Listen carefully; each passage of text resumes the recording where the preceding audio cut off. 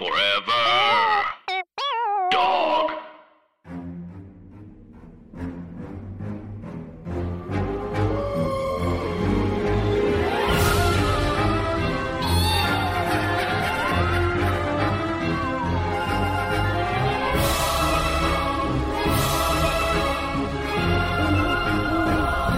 Hi, Anna. Hi, Andrew. And hey, everybody else. Welcome to Scary Stories to Tell on the Pod. A podcast all about scary stories, urban legends, and true frightening things that have happened to you or other people who exist in the world. Yeah. Yeah. It's a little corner of the time in your day to be spooked and think about scary things and to feel a little bit scared. I really want to set that to music. It's a time of your day to be a little spooked. But the underscoring is just three old women humming. Yeah. Did Ziggy Marley sing the Arthur theme song? I don't know. Jason was singing it. It was just a very positive song about like things being possible. Wow. I don't know. Yeah. Anyway, he would sing it. I got the Gummy Bears theme song deeply stuck in my head. And actually, our friend Ro Hartramp, one time I brought it up and then he sang it. He has a beautiful voice. He sang it gorgeously and perfectly with every word intact. Like he just knew it and sang it beautifully. And I was like, that's a beautiful song.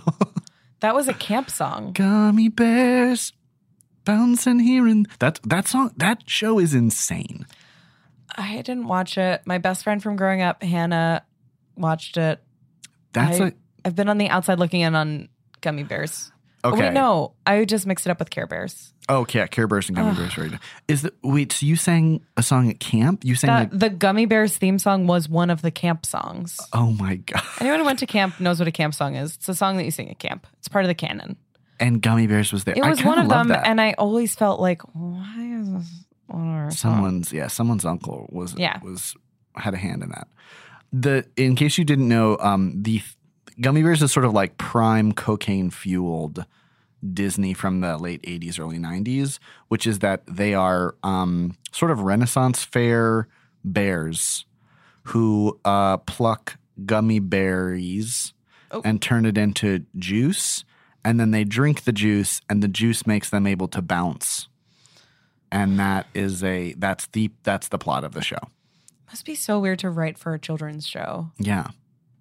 I just don't know how I just know from the nightmare of pitching where it's like anything strange, people are like, unpack that. Let's really talk about that. Yeah. Are people going to be confused? Right. And then to think that Disney execs were sitting there and someone was like, they're bears. They live in the Middle Ages. They pluck berries. They turn it into juice. It makes them bounce. They fight ogres. And the response was, why are you still here? Get in a conference room. Get me 5 Jews. Make it. I mean, all those Tailspin. Did you ever watch that one? Yeah. It's like, okay. Everyone loves the animal characters from Jungle Book. Imagine they live in a seaside community where everyone gets around via biplane. Why is it just now occurring to me that is a weird show? That I did watch it as a kid and I was like, yeah, Tailspin. Yeah, right. Jungle Book in plane. Nobody ever asked where Mowgli was. He was working at a bank. I don't know. He was busy. That's so correct. Yeah, what a weird time. You should have a separate podcast by yourself. I do feel like speaking of, today's an urban legisode, and there must be some urban legisode truthers out there who are like, what was happening with those cartoons? There was a show called Bonkers, Darkwing Duck, also very strange. Let's have it be Batman, but he's a duck. I mean, I guess it was like people were given the duck. They had to do stuff with ducks. And they were like, what about a Batman duck? But he's not. I don't know that he's in the same universe as DuckTales. Or is he? Write in. Let us know. Guys, tell us about ducks and the 90s. Why were ducks people? We've covered a lot of duck material in this podcast, I think. Their whole body is a neck. How were they ever anthropomorphized? I don't understand. Okay, well, it's your turn to do an urban legisode. It is my turn, and I'm actually going to use this amazing book that was given to me by my friend Paul. It's called The Vanishing Hitchhiker, American Urban Legends and Their Meetings by Jan Harold Brunvand. And interestingly, so there's this like huge appendix at the back of every Scary Stories to Tell in the Dark book, and regularly featured in like the sources and notes and bibliography is this book. Oh yeah, which is really cool. It's cool that you have it. Where did you get it? So yeah, my friend Paul gave it to me. It is out of print. And he just had a copy, and I feel I don't know. He gave it to you recently? Yeah, for my birthday. Oh, that's so nice. And there are notes in here that I don't know whether they're his or not. They appear to be college notes. But I do love that on just one page in red pen, it just says Zeitgeist underlined. It's the first thing. It's on the first page at the very top. That's so great. Yeah, you should absolutely look this book up. It is super interesting. I've learned a whole lot about urban legends, not the least of which that Dear Abby and Ann Landers have had a major hand in spreading urban legends in America.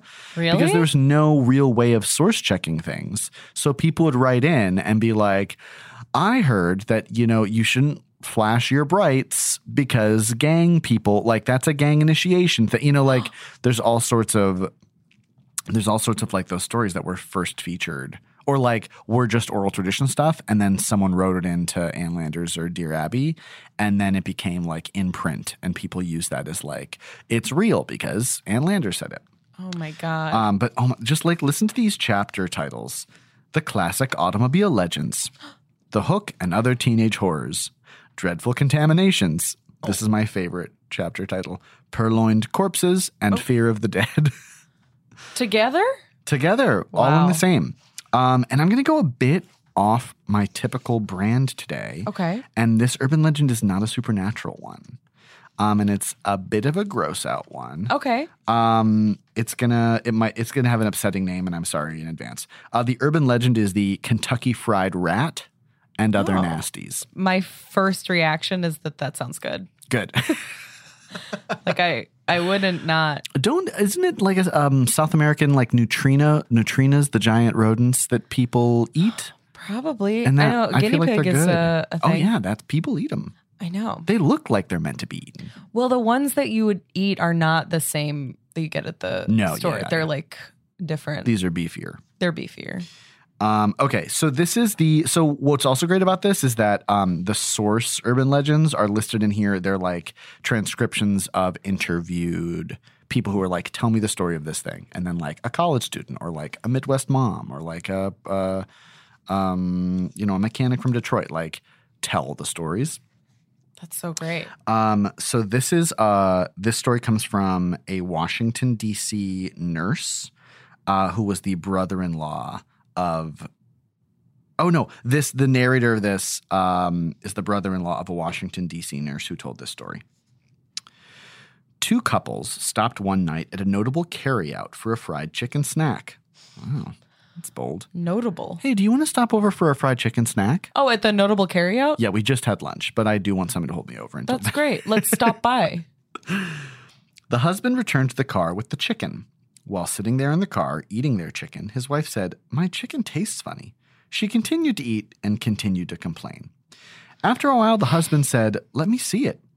The driver of the car decided to cut the light on, and then I see. To cut the light on is like to turn the light on. Okay. It's a car thing. We wouldn't understand. Yeah, we don't. And then it was discovered that the woman was eating a rodent, nicely floured and fried crisp. The woman went into shock and was rushed to the hospital. It was reported that the husband was approached. Where she exploded. Into 3 women. Now and they were they're all married. Bitches who ate while complaining. What a stupid whore. It was reported that the husband was approached by lawyers representing the carryout and offered the sum of $35,000. The woman remained on the critical list for several days. Spokesmen from the hospital would not divulge the facts about the case, and nurses were instructed to keep their mouths shut. And it is also reported that a second offer was made for $75,000 and that this too was refused. The woman died, and presumably the case will come to court. Why did she die? That feels suspect. I mean, that to me is like, I guess she went into shock and her brain broke, and then everything just shut down. Yeah. So that's like the origin. That's like the origin version. But then there's an alternative to this, which is often called the rat in the Coke bottle story. And This one comes from a student at the University of Minnesota who says, 2 old ladies stopped into a restaurant to have a little lunch, and they both sat down and made their orders and ordered 7-Up. It came in the old green bottles, and they were sitting there and each poured themselves a glass, and they were chatting away as usual like old ladies do. I know. How posh. No ice. Where has a bottle and glass? I guess like glass bottle? No. Yeah, like a glass bottle, and then you're at a diner and they give you a cup. Okay. You know? Different time.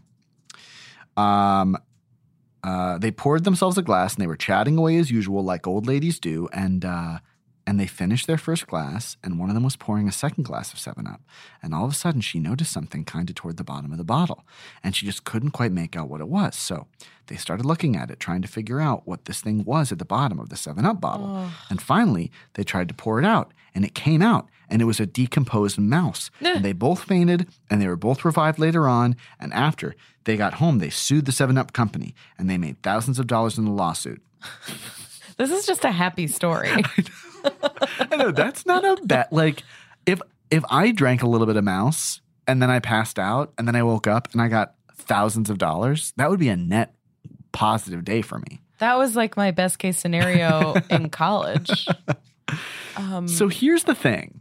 This story definitely plays upon, this book talks about like a lot of urban legends in America have to do with cleanliness, because there's like this obsession. There's like an American obsession with cleanliness that is also counteracted by like the fact that Americans are kind of sloppy. Yeah. So that it creates this like tension between those two things, and these urban legends pop up. So it's like very clear that like these are things that obviously would scare people, but then there have been so many cases, court cases presented of mice, rats, and frogs, in particular in bottled soda and canned soda. Some of which are like from 2012. In fact, on the website The Verge, there is a headline that just says, "A brief history of rodents in soda containers." Thank God. Yeah. October 1994.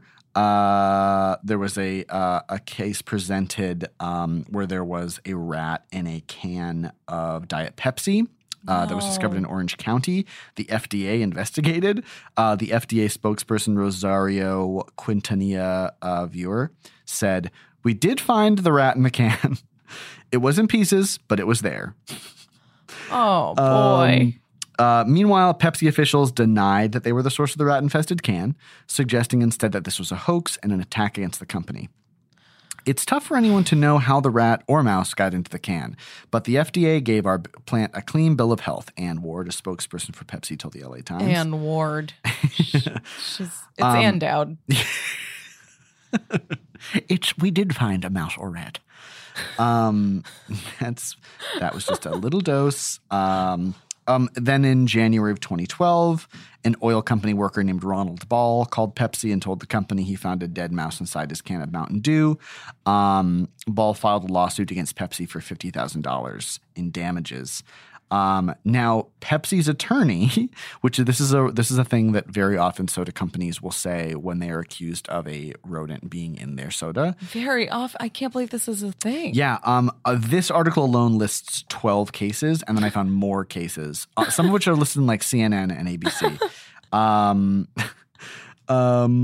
So the affidavit from Pepsi's attorney trying to dismiss the case said that even if a mouse had been in the can, it would have been dissolved into a jelly-like substance after 30 days due to the citric acid.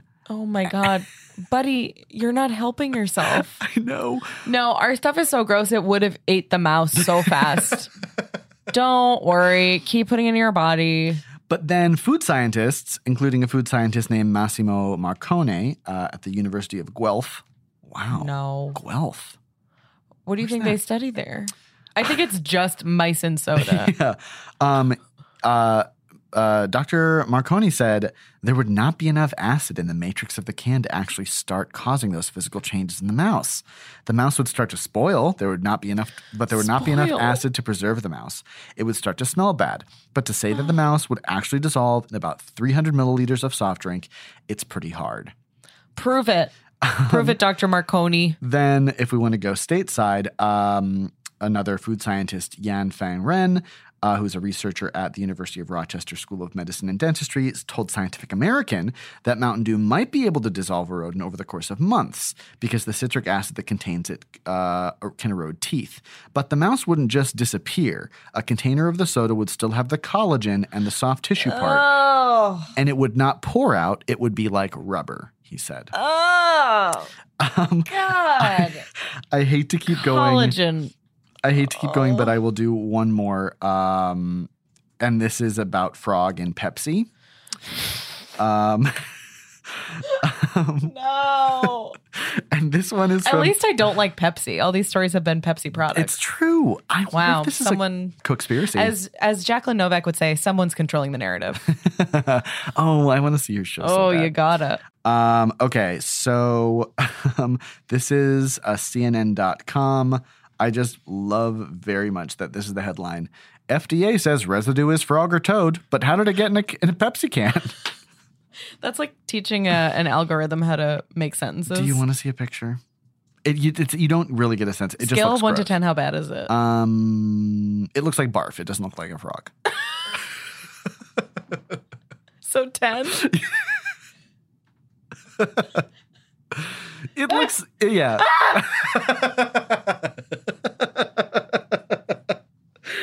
Oh no. Oh. Andrew. Yeah. Okay. It looks like curry, like if you bought tikka masala sauce in a jar from a Key Food and then mixed in some, I guess the only way you'd call it is frog parts, and then poured it out of a Pepsi can. So this story comes from Ormond Beach, Florida. Fred Denegri, who is 55, was ready to grill. Oh, Fred. Ready to grill for himself and his wife. He popped open a can of Diet Pepsi to sip while he cooked, but one swig of the cola was enough to put him off his meal. At the time, this is Fred's wife, Amy. At the time, I asked him, and he couldn't even describe the taste. He said, "I've never tasted something so awful in my life." So the crazy thing about all this is that the Food and Drug Administration does allow for certain amounts of bugs and rodents to be allowed in things. For instance, in a chocolate bar, the FDA says it allows 1 out of 200 parts to be insect fragments. That's too many. I'm not Aaron Brockovich, but I'm going to say that's too many. Honestly, I would watch that Aaron Brockovich movie. That's too much bugs. Eat the chocolate. Eat the chocolate. If it's not too many bugs, then eat the chocolate. You're just 1 in 200 bug parts and ugly fucking shoes. They're called bugs, Ed. It's a perfect movie. Look at this. This is ABC's headline. ABC News headline: "A frog in your drink can be emotionally distressing," and that's what he was suing for, was emotional distress. Can be, yeah. I guess that's the only thing you could sue for. Yeah. Oh. There's they also allow 1 rodent hair per 100 gram sample of any food at all. I guess that's what it has to be, because men won't lift a finger around the house to like take over the unpaid labor. That it's all been outsourced to like large corporate. I do think that this is what the fear is about, of like the fried rat and like that stuff is like women are supposed to cook all the food and now they don't anymore, and people are like, that's fucking weird. And it's always, and except in this poor guy, it's always like a woman being like, "My food tastes funny," and the man being like, "Just eat it." Like that's a big part of it too. But just one last thing in defense of Pepsi Bottling Company. Their whole thing is like, it is virtually impossible for that to happen, because they're saying like the way in which things are bottled and packaged, like they're completely covered from the time they're made to when they're shipped. They are rinsed out by highly pressurized water seconds before soda is put into them. But what if there's rat in the water tank? That's a good point. Also, it could be like a like distributor being like, "I'm putting a rat in the soda." This is a good case, and I honestly, the damage that this story has done to my brain, now I do feel like I will pour soda in a can into a glass, and maybe drink more clear soda. I can't tell you how many cans of soda I drink on a daily basis at my job. I just remembered something. What? I won't name her in case this is like a secret that's not supposed to be said, and I won't name the ice cream company, but there was a particular brand of ice cream restaurant on the corner of Broadway and Astor Place when we were in college. Ice cream restaurant. Yeah. The place where we would go and have fights with each other? No. It was a brand. It was a chain. Oh. And I had... I don't know. We both just mouthed things off mic and neither of us... We have no idea what it is. Do it again. I can't mouth it without making this out. How about this? It rhymes with smold spoon. And I forgot there was one. I had a friend of mine, an old roommate of mine who worked there, and through the grapevine, she had said like there would regularly just be a frozen rat. Now I'm not that does not reflect on Smold Spoon. I think that has more to do with doing business in New York City. I think if you're getting ice cream in New York, sorry, a rat has died in your ice cream. That is like the difference between being able to live in New York and not is like comfort level you have with rats touching things that go in your body. Constantly. Endless. Yeah. So yeah, it's no shade. I still do go to this establishment, not the one They in New do York. so much mixing in, you're kind of asking for it. Number one. Number two, there was that story. Were you the one telling me about this? The Just Salad in Rockefeller Center, which I go to. No. I have been to that more times than I've talked to my grandma in the past 10 years. I eat a lot of their salads.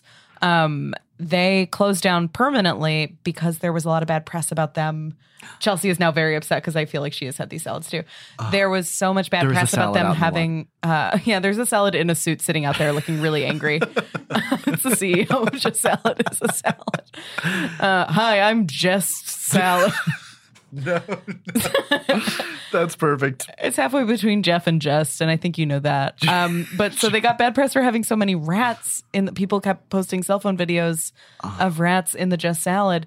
And instead of punching back, the head of Just Salad said, yeah, it's in a fucking subway station in Midtown. Yeah. I don't think he said that, but it was anywhere that's underground in New York has rats, and we closed because we were unable to fight off the goddamn rats. I think that's right.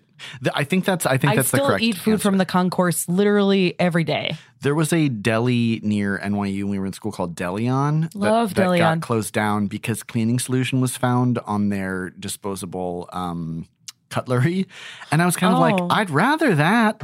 They clean them off? I think that they just were kind. I don't know whether I don't think that they were directly spraying. That makes no sense. They took them out of the trash and cleaned them? Oh my God, I didn't even consider that possibility. That was my first thought. In my head, it was just they were cleaning the windows or wherever, and they weren't caring where the stuff was spraying. You know what I mean? I don't think that's a good reason to close Delion, and I do think that it's now a what was that one bad place? That's a salad place that's bad. Jenny's? No, it's whatever. We're it's just fine. talking shit about. We're just talking shit about a place next to NYU, which is the most hateful thing that's ever happened. But I liked Delion a lot as a child because, as an NYU child, because they would tie a little ribbon around the hoagies, the subs. True. It was very Which sweet. is It was kind of decorative ribbon. This wasn't food grade ribbon. This was just straight up glossy 4-year-old's birthday party ribbon.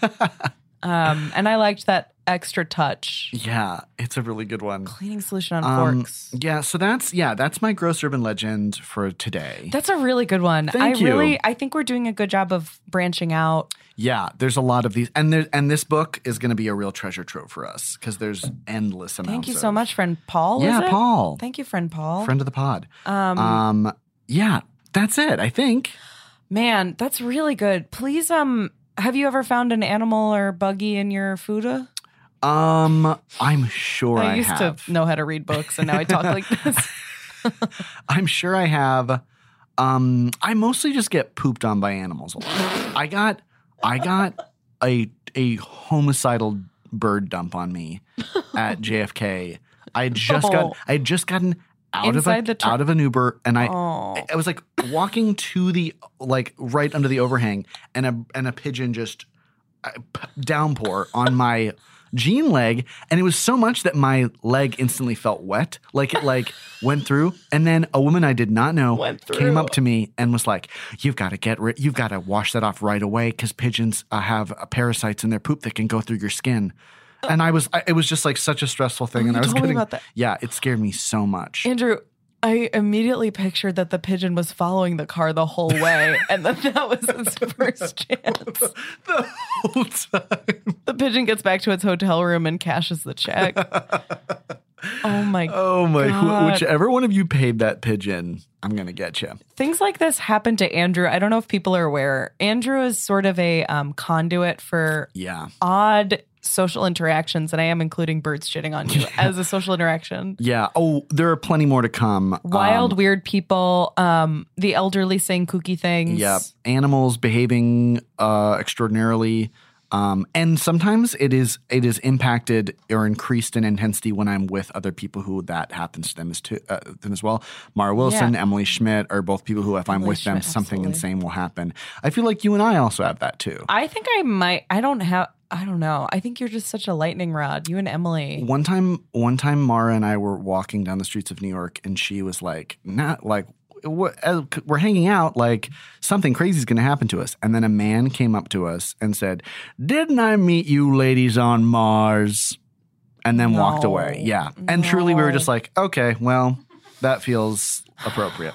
Man, that's dangerous. You guys should never, you're like X-Men, but but lower you never stakes. Want this power. Before we go, I just want to, now that we're picking up some heat, just want to give another thank you to our composer of our wonderful theme song, Chris Ryan. Who you should hire for all your music needs. He's an amazing composer and also my husband. But he's still great. I'm saying that objectively. They share a life. We share a life together. I know. Chris is the nicest. And also, I do think that our podcast is mostly marked by how much better the theme song is than the podcast Oh, itself. my God. It's a true A-rate theme song. The podcast is Kevin James, and the theme song is Patricia Heaton. Yeah, that's true. Wait. I got it mixed Leah up. Remini? Yes. Yeah. Leave me alone. I like Patricia Heaton too. To me, they're the same because they both remind me of my Aunt Patty. But he's great. He's done all sorts of awesome work. You should check. Oh my God, I'm really butchering this. It's because you like him. I like him. You should check out his website, chrisryanmusic.com. Yeah, he's the best. And also, the amazing illustrator who did our cover art, Bats Langley. Again, cover art, Leah Remini. Beyond the assignment. Beyond Remini. Yeah, truly nailed it. Made us look, I think, really good for being Scary Trees. Oh, yeah. You know, I feel good about that. I feel good about it, too. It's a picture from, I think, 2011 that he based it on. Mm-hmm. And my hair was shorter then. But because the hair is shorter, you can see more graves. Yeah. I think mine's from 2014, too. So we're doing decent. Great. We got more dead since then, which actually is very spooky. Yeah, it's very spooky. But Bats Langley is so great. You should check out his website, too. He's just illustrated this amazing adaptation of Alice in Wonderland, and it looks so great. Yeah, he's the best. He and I worked on this series of subway-centric scary stories. That's right. Scary Stories Around the Subway, which is just like a Tumblr if anyone uses that anymore. But you should check out those illustrations. They are first rate. So now that autumn nips our heels. It's really, really good. It's like good. If you miss New York, it's really good to read. Yeah. If you're in New York, it's good to read. And we're getting into the spooky season, everybody. So please tell your friends about us. And yeah, we want to hear your stories. And we're hoping to maybe sometime soon do a live show, maybe even before Halloween. Yeah. Tweet about the idea of us doing a live show. Yeah. If you're a famous person, would love a tweet. You know? I love attention from people who are more powerful than I. Yeah, this is going out to only these three people: Brendan Fraser, B.D. Wong, and Angela Lansbury. Well, one of those people has a Twitter. Maybe? I'm gonna guess B.D. Wong. Yeah. Brendan Fraser doesn't, I bet. No. Oh. He's too busy with his 3 boys. Oh, that's good. Ugh, he's the fucking best. Oh, and I do think that someone reached out, my friend Haley Kosan, a great director. She asked us to please do the Mummy live commentary that we talked about doing. We do want to do a live commentary. Because Haley said that she would watch it every Saturday morning as a child. Oh, that's fun. Which is a good time to watch The Mummy. That is a great time to watch The Mummy. Yeah. Speaking of great time to watch The Mummy, Anna, this has been a true pleasure. Andrew, thank you so much for this spooky urban legend. And thanks for listening, everybody. But before you go, get out. Forever Dog. This has been a Forever Dog production. Executive produced by Brett Boehm, Joe Cilio, and Alex Ramsey. For more original podcasts, please visit foreverdogpodcasts.com and subscribe to our shows on Apple Podcasts, Spotify, or wherever you get your podcasts. Keep up with the latest Forever Dog news by following us on Twitter and Instagram @ForeverDogTeam and liking our page on Facebook.